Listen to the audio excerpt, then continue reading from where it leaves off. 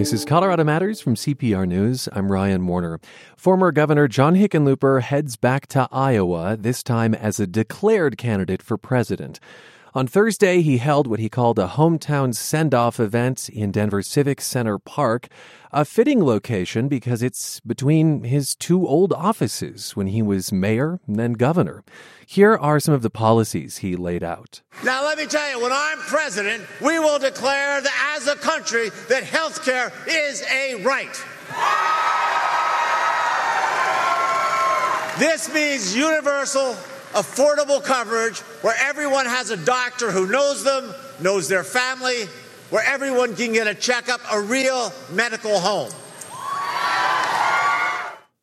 And we will reclaim our global leadership. And the first thing we're going to do is rejoin the Paris Climate Accord and exceed its goals. Well, now that the cheering has stopped, Hickenlooper has his work cut out for him to win the 2020 Democratic nomination. The Iowa caucuses are now less than a year away, and he has to differentiate himself from more than a dozen other candidates. We're going to discuss his prospects with a roundtable today. Seth Masket directs the Center on American Politics at the University of Denver and has written for a number of publications, including the website 538. Hi, Seth. Hi, thanks for having me. Also here, Max Potter, currently editor-at-large with Esquire magazine.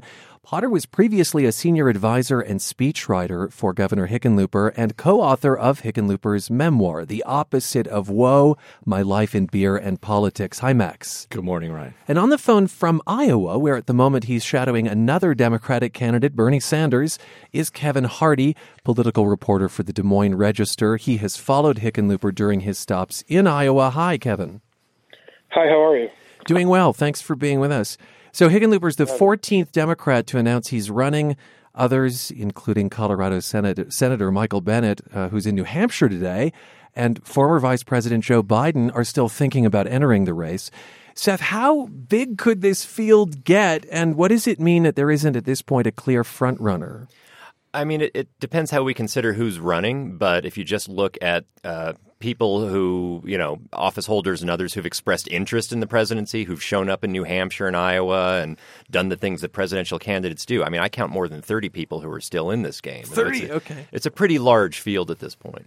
And does it say anything about the state of the Democratic Party or the state of the electorate that there's no clear frontrunner at this point, or is this natural?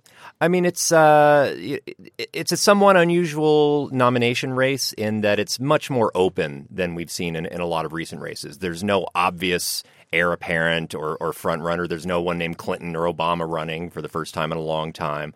I've been sort of comparing it to, say, the 1988 presidential race, where you had a pretty large field of Democrats with pretty high-quality candidates, a lot of senators and governors and others, and it wasn't really obvious for a while who really the front runner would be. Is that good or bad or neutral for the Democrats, I guess? If you're a Democrat right now, it means you have, in many ways, an embarrassment of riches. You have a lot of people to choose from, and if someone seems flawed, you have a lot of choices to go to after that.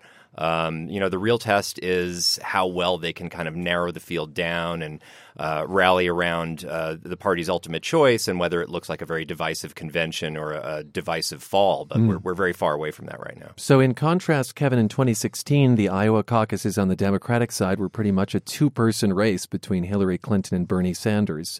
Compare that in 2020 for me. Are people there in Iowa more engaged, excited that the field is so large?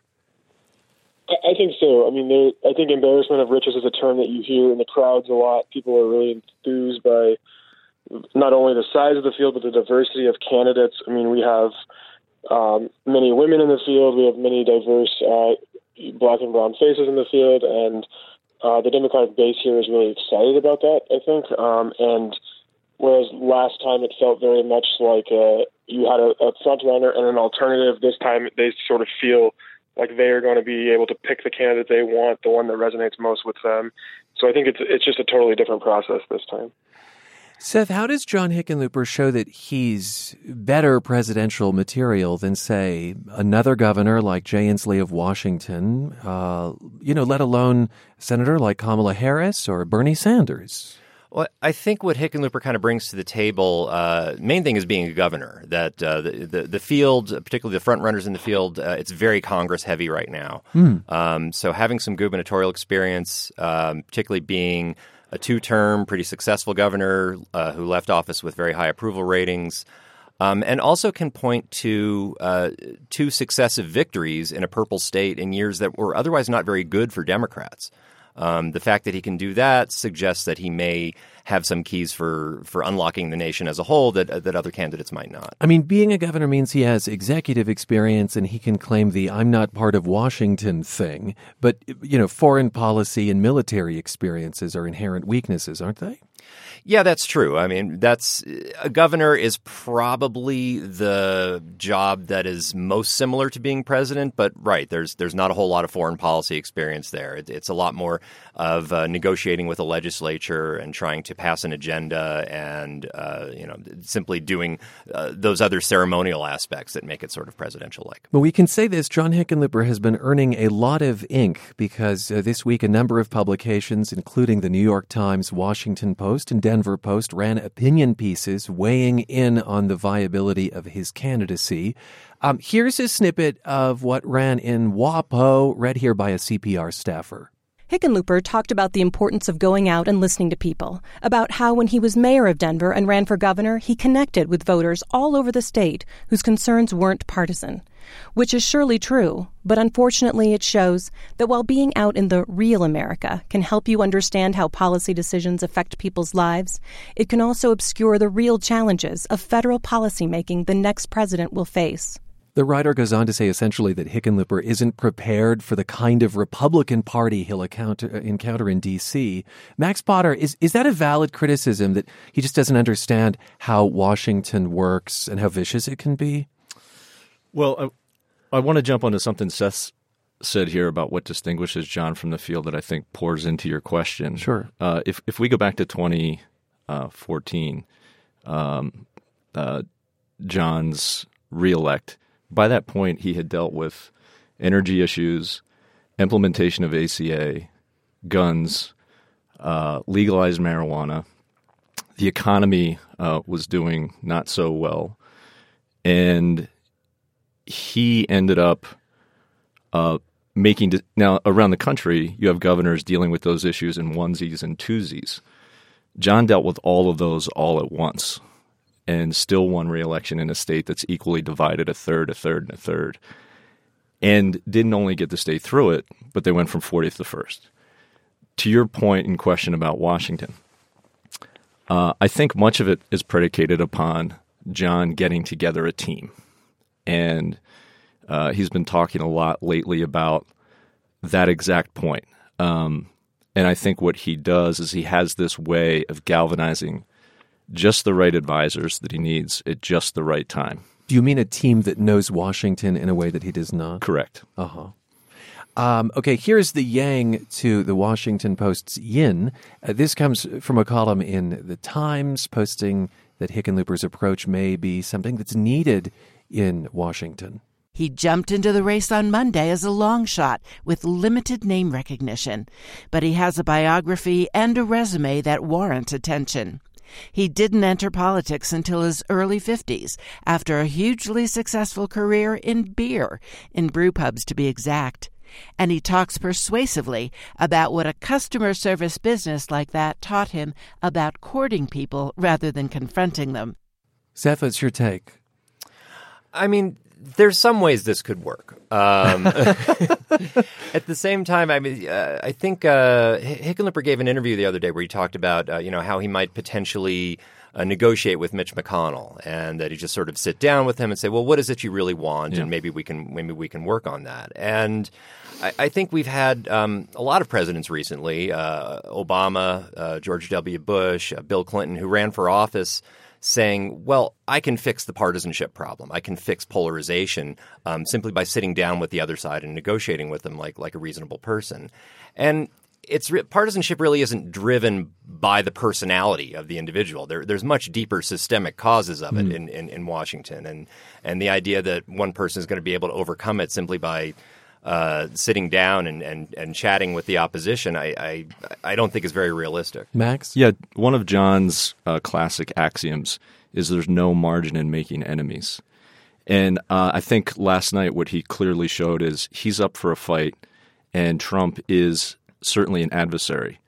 I would say a contrarian perspective to that, which may be necessary for a Washington, D.C.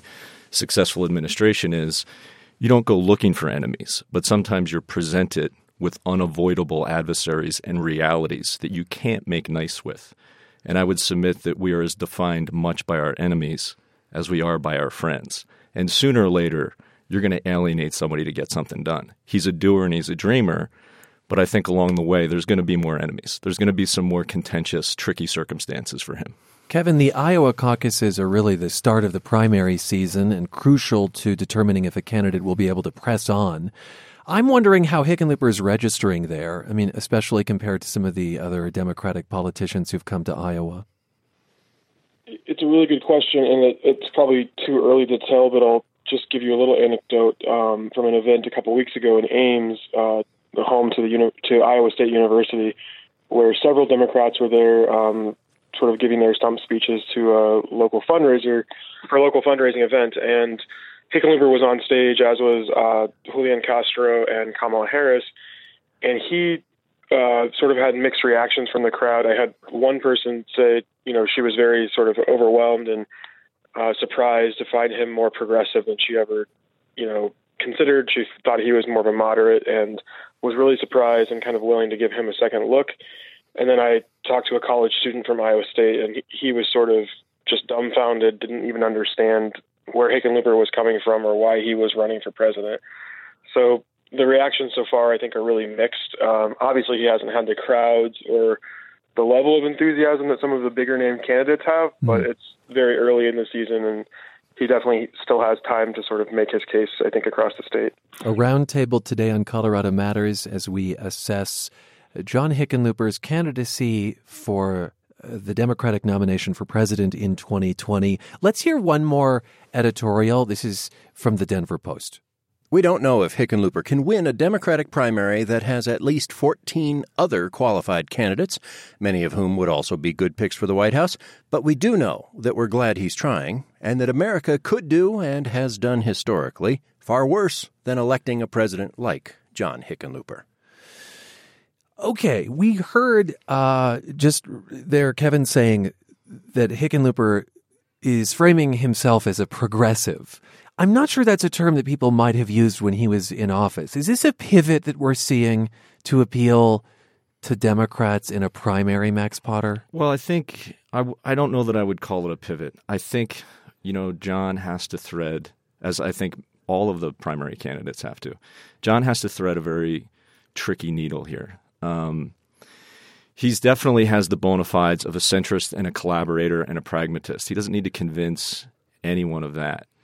I think the question is, for the genius pollsters out there that are advising him, is how much progressive leg does he need to show to continue to draw in that more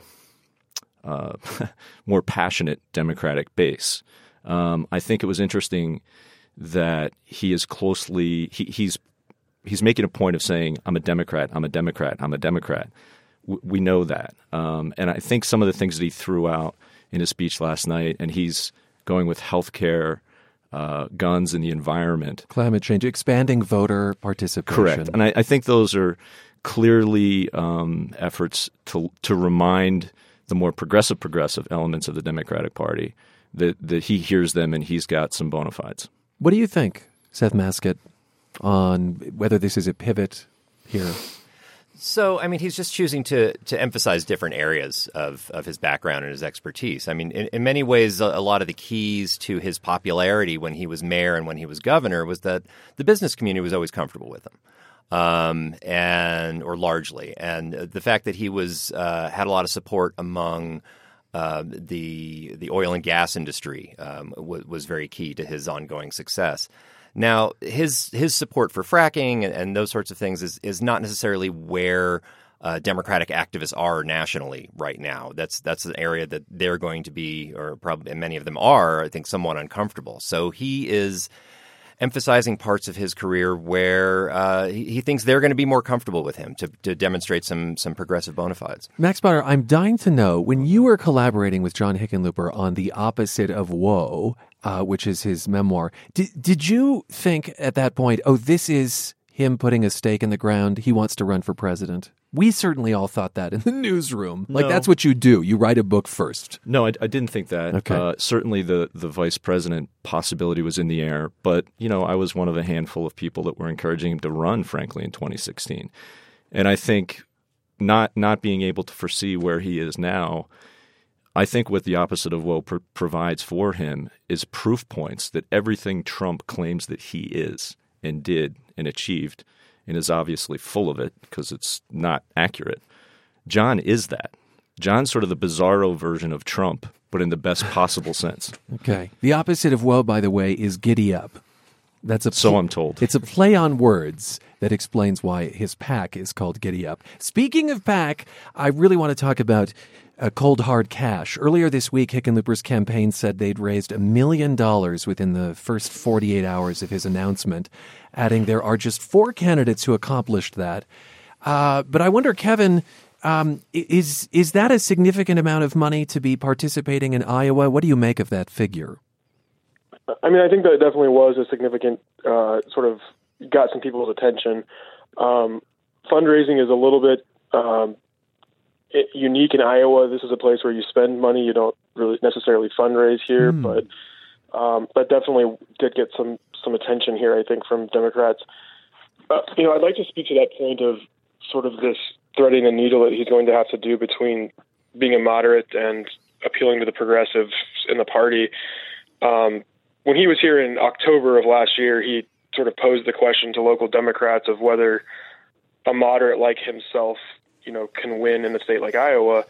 And it's pretty interesting to me to see he's already now kind of saying he's a progressive who gets things done, who achieves progressive ideals.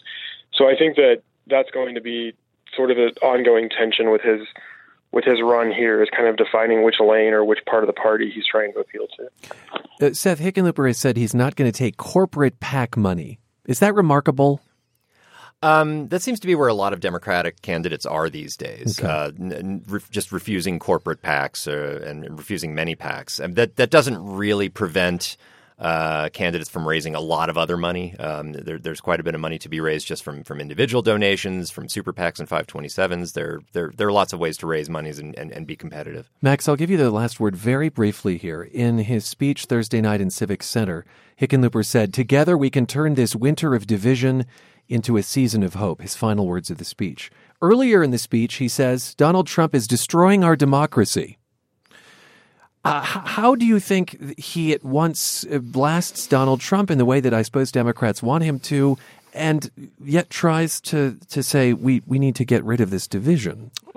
I don't find those inherently contradictory. In fact, I liked both of those lines along with a lot of others in that speech, and I think that was a moment where John is stating a reality. We have somebody who inhabits the White House and is the president of the United States, who is a divisive, toxic force, and we need change and we need to come together. And I do think that before we can talk about policy, before we can get past the platitudes, we have to have somebody who can bring us together as a nation so that we can have civil discourse. Max Potter, editor-at-large with Esquire magazine, previously senior advisor and speechwriter for John Hickenlooper, and co-author of his memoir, The Opposite of Woe, My Life in Beer and Politics. We also heard from Kevin Hardy, political reporter for the Des Moines Register, who has followed former Governor Hickenlooper and now Democratic presidential candidate in Iowa. And Seth Maskett directs the Center on American Politics at the University of Denver.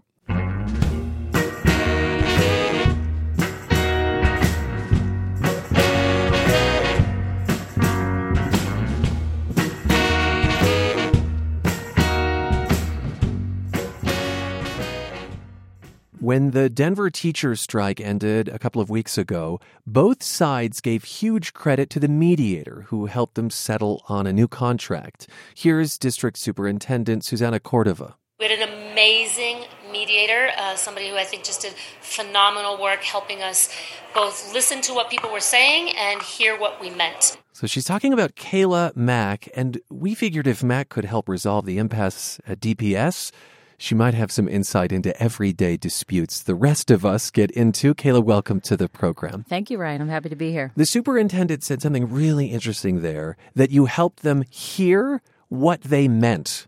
And I wonder how often what someone actually means gets lost in emotion, assumption.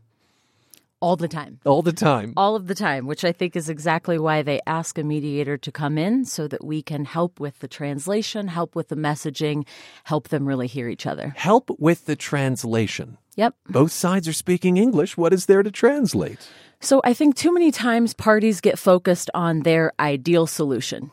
This is my proposal. This is my position. And they work from there, right? This is my answer to the problem. Rather than focusing on their interest, right? What's behind your position? What's behind your proposal? What's your need, your belief, your fear, your desire? What's really driving you? It's your why, right? They need to focus on the why rather than just what they're putting forward in terms as their respective answers to whatever issues before them. It sounds like you're saying that people walk into negotiations like these with what they believe is the end result. Absolutely. Sort of as a fait accompli, as opposed to analyzing all of the realities and emotions that drove them to that position. Yes, that's exactly right. I have an idea of how I think this needs to play out, and that's the way I'm going to drive this.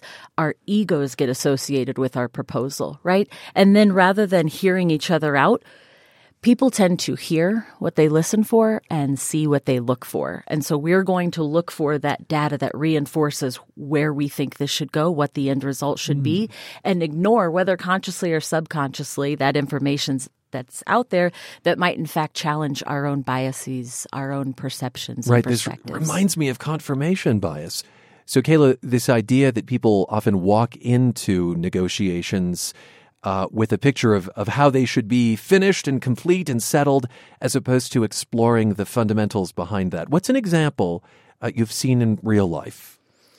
So I don't know if I can share an example I've seen in real life, but this is a very oversimplified example that I teach around the state of Colorado to different labor management groups. You and I, Ryan, are headed to a kitchen, the same counter, the same fruit bowl. We both have the same idea in mind. You want an orange? I want an orange. We go to reach for the fruit bowl. What's the scenario? There's one orange. What are we going to do? Everybody gives me one of two outcomes. You're going to get the orange, or I'm going to get the orange. That's one. One person takes the whole thing, or we're going to cut it down the middle and split it in half. Yeah. Your positions, you get it. My positions, my get it. Those are the only two outcomes we're going to arrive upon if we only focus on those positions. If we chatted about our why, right? You want to make mimosas, you need the guts. I want to make a pie. For the pie crust, I need the zest. Now what's going to happen? You're taking the guts, I'm taking the zest. Oh. We both get more of what we came in for, right? We're not ingrained in our positions. We talk about what's important. We start to hear and understand each other. We can collaborate around more creative, durable solutions that we can all buy into, and we can actually focus around mutual gain. Better outcomes, better relationships at the table. That's fascinating. I thought, well, the only way to settle this is one person gets the orange or you split it. But as you explore the motivations behind it, a clearer picture emerges. And there's enough orange, it turns out, to go around. Yes. You say that's incredibly oversimplified. Sure. And yet, how often when you are mediating, does that manifest in real life? That it's actually that there's way more nuance than either side realizes? Almost all the time. Look, you can ask any parties. They come in with an original proposal to settle the disagreement, right? The other party does the same. Ask parties how many times one of their initial proposals is where they land. Next to never. There's a negotiation piece that takes place where those conversations become imperative. But you're asking people to, in a way, examine their own motivations, which they may not have done before. True. I think in any dispute, you've got to do a few things. Number one, you've got to prepare. Be prepared, know your position and know your why, but anticipate what the other party's going to come in for, right? But wait, when I prepare for an argument, what I tend to do in my head is imagine what the other party is going to say or do. And I build up my defenses. Sure, what do you you mean do. plan? What I mean by plan is prepare. Again, know your positions, know your needs, know the difference between what you need and what you want, and try to anticipate the same for them, right? You want to be prepared so that you can speak to any point that they raise. Okay. However, be cautious because, like you said, we build ourselves up, right? How many times have you practiced that speech in the mirror because you just know exactly what they're going to say? You have to keep an open mind and truly listen. And the biggest key, listen to understand rather than to respond, which is too many times the case. Okay, that seems like really actionable advice. Listen to understand as opposed to listen to respond. Correct. I tell parties at the table, almost all of my clients, one of the biggest concessions that you can make at the table, and it costs you absolutely nothing, is to listen. Show the person that you value the speaker and their message enough to listen. And not to listen to respond. In other words, it's not taking in information just so that you can support your own argument further. Do you think that speaks to some extent to our broken politics? If we can go beyond the kitchen table to the halls of Congress? I think that these types of ideas and concepts permeate all people dynamics, whether it's politics, whether it's the kitchen table, or whether it's the bargaining table. Does being a mediator make you better at interpersonal relationships, or are you just as flawed at this as all of us? That's a great question. You'd like to think it does. I can tell you that since I've been mediating, it sure has given me a different perspective and the way I operate in my private life. Do I have it mastered? No, because each of us are human and we can be triggered, right, into an emotional response. But I'm much more cognizant of it, and I try to practice what I preach. What's the hardest part for you? What do you still struggle with personally? What do I still struggle with? I think that I still struggle with being able to focus on other people's ideas and using those to challenge my own biases and perceptions. Okay. Right? Keeping evolving, keeping an open mind. Sure. Can you think of an instance you'd share with us? I don't want to get too personal. I think that my husband would probably have a number of instances that he would share with you. But I think just in day-to-day conversations about how we operate our household and run our family, we have different ideas and we have to work together. Okay, there's a specific reason that we're not talking in great detail about your work in the DPS strike, and that's because you have something of a professional commitment not to revealing too much detail. Yep. But I am curious, before we go, how you walk into a dispute that is at least 15 months old and really whose roots are years or decades old and get any buy-in to what you're saying. I imagine that there are eye rolls and who are you? Absolutely. I think the key is to get in there, let them know that you're a third-party neutral. You truly are neutral. You're not going to advocate for either party, either anyone's proposal or position. Number two, you're strictly confidential. Anything that they share with you, you're going to, hold in your pocket because you've got to earn their trust. Number three, be sincere. If I'm disingenuous in there, they're going to pick up on that. And I think number four is let them know that you're there to work. You're going to roll up your sleeves. You're going to put in the time. You're going to be there with them, alongside them for as long as it takes to get it done. Even if it's 3 a.m. That's absolutely correct. And it was. It was 6 a.m, I think. Okay. Kayla Mack, thank you for being with us. I appreciate it. No problem. Thanks for having me. Kayla Mack is a commissioner with the Federal Mediation and Conciliation Service. She helped negotiate an end to the Denver Public Schools teachers' strike.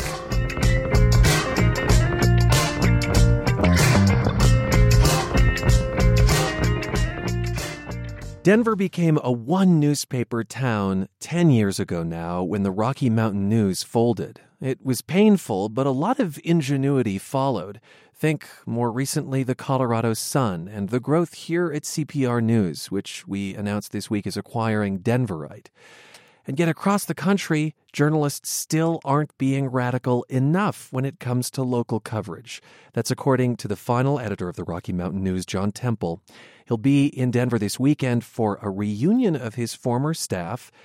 Temple just wrote a piece in The Atlantic titled, "My Newspaper Died 10 Years Ago. I'm Worried the Worst Is Yet to Come." And John Temple, thank you for being with us. Thank you. Do you remember that day when the corporate folks came to announce that the Rocky was closing? Yes, it was a very traumatic day. It's terrible to think that I think the worst is yet to come, because I can tell you that that was a very unhappy moment, to know that the ripple effect of a closing of a newspaper, it isn't just the people in the room. It's the readers. It's the families of the people in the room. It's the parents and the children. It has a tremendous ripple effect. What are the civic effects, if you will, of a newspaper closing? Because this has been studied. Let's just talk about the stakes here just briefly. What you see is less oversight, less accountability reporting, less people watching what government in particular, but also the powerful institutions and forces in a community, what they're doing. And there's a loss of understanding of the community for the people within the community. They lose a sense of the collective self and the common good, I think. And we know that there's some studies that show that the cost of bond issues might go up because of the lack of accountability reporting, and voting might go down, and those are all serious consequences. The Rocky closed in 2009 at the height of the Great Recession. You blame its failure partly on the fact that it was owned by a national corporation, while the Denver Post, which of course persisted, had local ownership. I guess at that point willing to weather the financial storm for a while. We actually thought when the Rocky closed that the Post would be a thriving, viable publication for a long time. But today, that's not a newspaper that's, in my view, committed to the public service of the community the way the newspapers were previously. And while the people in the newsroom, I know, and the people at the newspaper are working very hard and doing their best, there's a limit what any small group of individuals can do. You're talking about its hedge fund owner, which has, some people surely see it as bled the paper dry.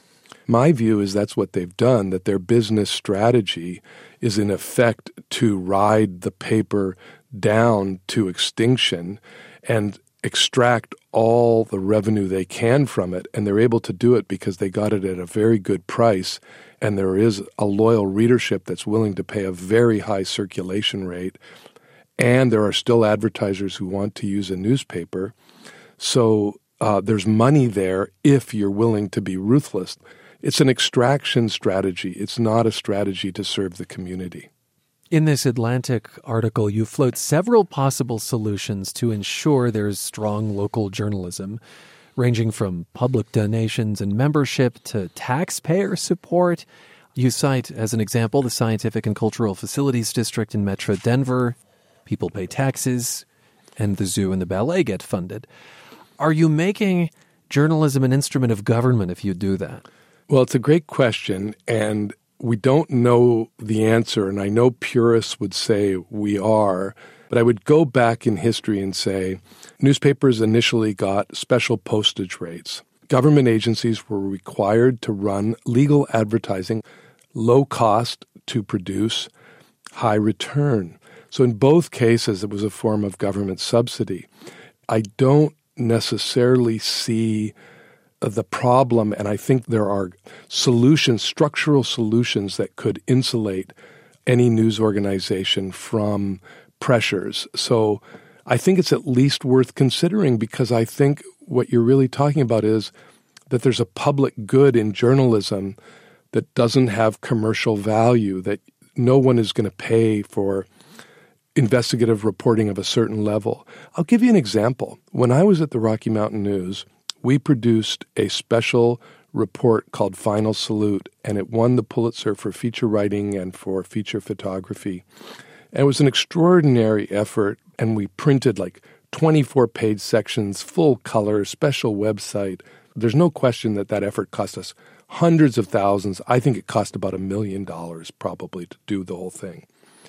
So you tell me, is any advertiser going to pay $1 million to publish a section about a casualty assistance calls officer and the whole approach of the Marines to the loss of a fallen Marine? I think the answer is no. But is there value? It's been recognized with 2 Pulitzers. I think the society and the military community itself would say there's tremendous value.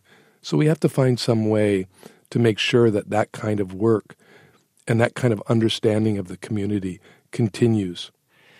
Does this mean that the for-profit news model is gone in your mind? I don't think so. I think nationally, clearly there's room for for-profit. I mean, we know that. There just clearly is. And I think on the local level, there is for certain types of publications, business publications. Business people read journalism to make money from it. They want to make better deals, make better decisions, and they're willing to pay. They even can write off the expense. And reality is the Denver Broncos could be covered by for-profit publications like ESPN or The Athletic. But I think it's very unlikely to think that public education in Colorado is going to be covered by a for-profit, or the environment, or transportation. So I think there's a lot of areas that are central and key to a community that there's not a for-profit model to make those work. I hear the investigative reporters at the TV stations recoiling in horror at this assessment. But people probably have recoiled in horror at a lot of what I've said over the years. What can I say? I think the reality is television plays such a complicated role that it's quite conceivable that some local television news can survive because it's surrounded by other things like entertainment. TV is also excellent at doing live coverage, and the web is a very live medium, and TV in some ways is better equipped to make that transition. But my only caveat to that is I ride BART, which is our metro subway system, and I ride the bus to go to work and come home every night. And I look at what people are doing, and they are not watching television. They are not reading a newspaper. They have headphones on. They're listening to podcasts. They may be watching YouTube. They may be playing games. So I don't think they're going to be watching programmed television. We're moving to a completely on-demand media environment where the consumer is going to consume news when he or she wants to, not when the TV station says we'll be on at 5. We don't live like that anymore, and the younger generation has no interest in it. I'd like to wind down where we began with the Rockies closure 10 years ago, the Rocky Mountain News. You're coming to see some of your former colleagues. In general, how are they doing? Do they remain employed in journalism? What's your sense of where they landed? In general, people are doing really well. And what they learned, many learned, was that journalism was great training. The skills they had made them highly valuable in new organizations. There's no question that the loss of the Rocky has been devastating for others. We've lost people. Some have, of course, died. Others have suffered either financially or emotionally or mentally. It was just a very difficult loss. It's hard to describe how meaningful the Rocky was to the people who worked there. But I think it says something that we have we're nearly at 250 RSVPs for our reunion, and the newsroom on the last day was at around 200. People from the history of the paper are wanting to get together to re-experience some of the bond that we felt there. That's actually encouraging to me because it's a reminder that we did create something that was great for its time. Thank you for being with us. Thank you. I really appreciate your interest in this. John Temple is former editor of the Rocky Mountain News, which closed 10 years ago. He now directs the investigative reporting program at the University of California, Berkeley. Temple will be in Denver this weekend for a reunion of his former Rocky staff. And we'll be right back live from the Rockies spring training. This is Colorado Matters from CPR News. Hey, I'm Sam Brash, host of our politics podcast, Purplish. Our new episode is all about a plan dividing the country and Colorado, the National Popular Vote Compact. This bill is about every single person coming together to vote up for our President of the United States. Our state will lose our sovereignty. Kiss it goodbye. Looks like Colorado will be the next state to join the effort to sideline the Electoral College, how it's gotten so partisan, and whether it could ever work. That's Purplish from CPR News, wherever you get your podcasts. This is Colorado Matters from CPR News. I'm Ryan Warner. The Colorado Rockies are in Scottsdale, Arizona this month for spring training, and CPR's Vic Vela is with them and talking with their all-star. Hi, Vic. Hey there, Ryan. I checked the forecast. You have a high there today of 65, so my first question is if you'll ever be coming back. Well, the jury's still out on that. I hear there's negotiations of me being traded to Arizona, actually. So, and just so you know, I'm literally wearing a shirt that has flamingos on it as I speak to you. So festive. Okay, the Rockies have made it to the playoffs the last couple of seasons and then fizzled out. What is the buzz from players heading into this new season? You know, what I get from players, Ryan, is everyone's really upbeat. They know the last couple of years they've had some really good years, but they haven't gotten as far as they would have hoped. You know, they got swept by the Brewers in the postseason last year.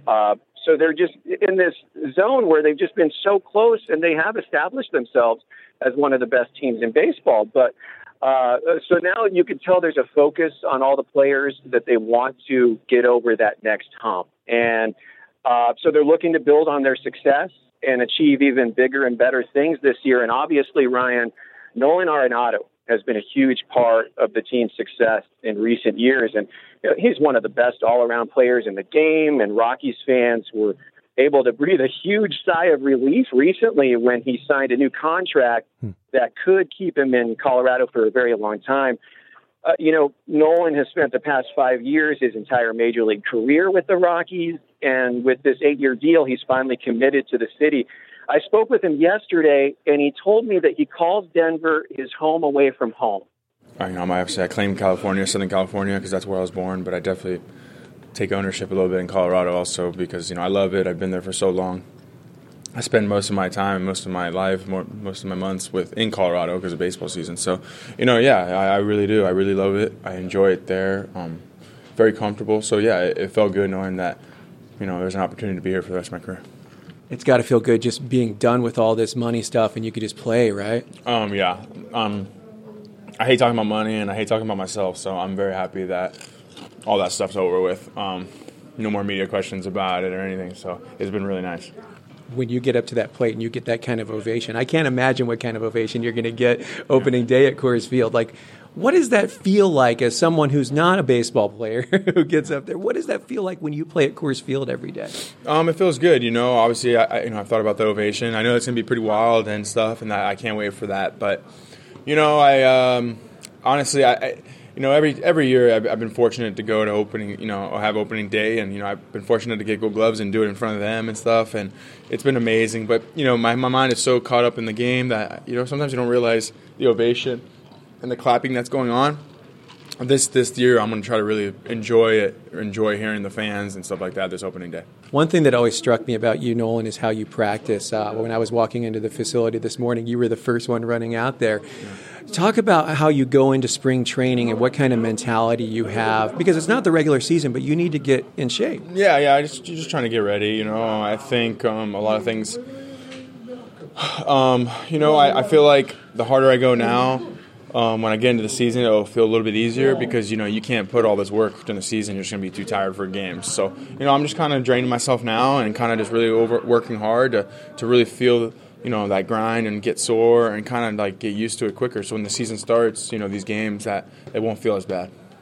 You guys obviously have a great group of guys coming back. You're trying to get to the postseason for the third year in a row. What's it going to take this time to get over that hump, to get to that next level in the postseason?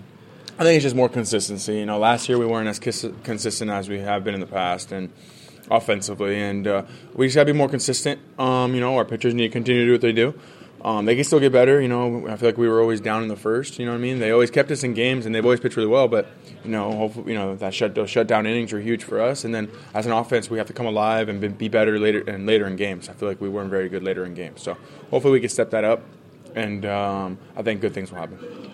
You have the potential of being one of the greatest Rockies of all time, one of the greatest Denver sports players of all time. That's got to make you feel something, right? Yeah, no, that feels great hearing that. I mean, there's obviously I got a long road to go to that, and those are great things, but those are like kind of the back of my mind. I got a lot of things in the front of my mind that I'm more worried about, but it is cool to think about that and have an opportunity for that to happen. But there's still a lot of work to be done. How do you stay balanced? How do you not get like a big head because you get so much attention? How do you stay grounded? Yeah, I think it's very easy. I think baseball is such a humbling game that it's very. There's nowhere else to go other than stay grounded. There's so many ups and downs in baseball that I just don't think you have a lot of room to think you're all that, or there's no time for that. There's so many things you can get better at in this game and it's constantly telling you what you can get better at. So I think it's very easy for me, and I know what I need to do to get things done. Nolan, thanks a lot, man. No problem. Thank you. So that's Nolan Arenado. He's the first third baseman in MLB history to win 4 Gold Gloves in his first 4 seasons, Ryan. The talk of his contract made me look this up. That 8-year contract, according to Purple Row, worth $260 million. My goodness. Vic, Yeah. is there anything you're learning about this Rockies team that might surprise fans and even surprise you? I think you know everything about the Rockies. I've had a lot of fun watching Bud Black, Ryan. He's the Rockies manager, and he has a really good way of doing some team building exercises with his team. It's something that he learned from Mike Scioscia, the longtime Angels manager who Bud Black coached under. He has guys playing basketball as sort of a little side competition, and he has these young players come in and introduce themselves in very unique ways. Like he had a Cuban player come in a while back, and he had his mom come in and cook Cuban food for the team. And just recently he had some rookies do some a report, if you will, on NBA players who are international players in the league. They had to present it in front of the team. It's just a way that he keeps things light. It's a long spring training, but it helps to break up the monotony a little bit. It was so nice when Nolan talked about how humbling baseball can be. I don't imagine that's true for every player, that they are humbled by the game. It's a tough game. I mean, think about it this way, Ryan. It's a sport where a 300 batting average is considered to be really good. You're in a sport where you do something 3 out of 10 times, and it's considered excellent. So being a baseball player is a really tough job, and I think you'd be surprised that a lot of players, even though they drive the fancy cars, and even though they may go on the radio or on national television and make a lot of money, they still in some ways stay really humbled. I've been following your trip on Twitter, where you have a poll about whether baseball games are too long. We have about 30 seconds. Why are you asking about that? Major League Baseball has been trying to figure out ways to kind of help pick up the pace in games. Last year, the average game lasted about 3 hours and 5 minutes. So this spring training, they put in a pitch clock as a way to experiment with those kinds of things. So I'm just curious to hear what fans have to say about that. All right. He's at VicVela1 on Twitter. Vic, thanks for being with us. All right, Ryan. Take care, guys. CPR's Vic Vela speaking to us from Rockies spring training in Scottsdale, Arizona, and wearing, I think, a flamingo shirt, he said. We have daily updates on his trip in our newsletter, The Lookout. And again, you can follow him on Twitter at VicVela1. I'm at CPR Warner. This is Colorado Matters from CPR News.